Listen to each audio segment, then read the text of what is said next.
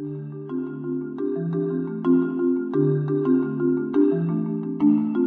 to Human Rights Today. My name is Stephen Hammond, and I'm reading from my book, Steps in the Rights Direction, 365 Human Rights Celebrations and Tragedies that Inspired Canada and the World, which can be found on my website, stephenhammond.ca. On July 31st, 1941, Hermann Göring initiated the final solution plan for Europe's Jewish question. Under Nazi control, the Jews of Europe suffered increasing hardship. Many were enslaved and killed, but Hitler's ultimate plan was to eliminate them altogether.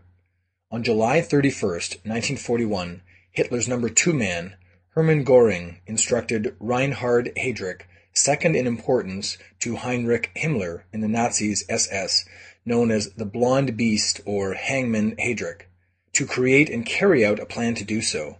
He called it the final solution of the Jewish question in the German sphere of influence in Europe. German ministries cooperated fully, uprooting and deporting Jews to extermination camps in the East. Before the war ended, the Germans had exterminated at least 13 million people. Of those, approximately 6 million were Jews, which was approximately 65% of Europe's Jewish population at the time. Of those 6 million Jews, about 1.5 million were children. That was July 31st, 1941. If you'd like to hear a human rights story each day, be sure to click on the subscribe button, and I'll tell you another story tomorrow.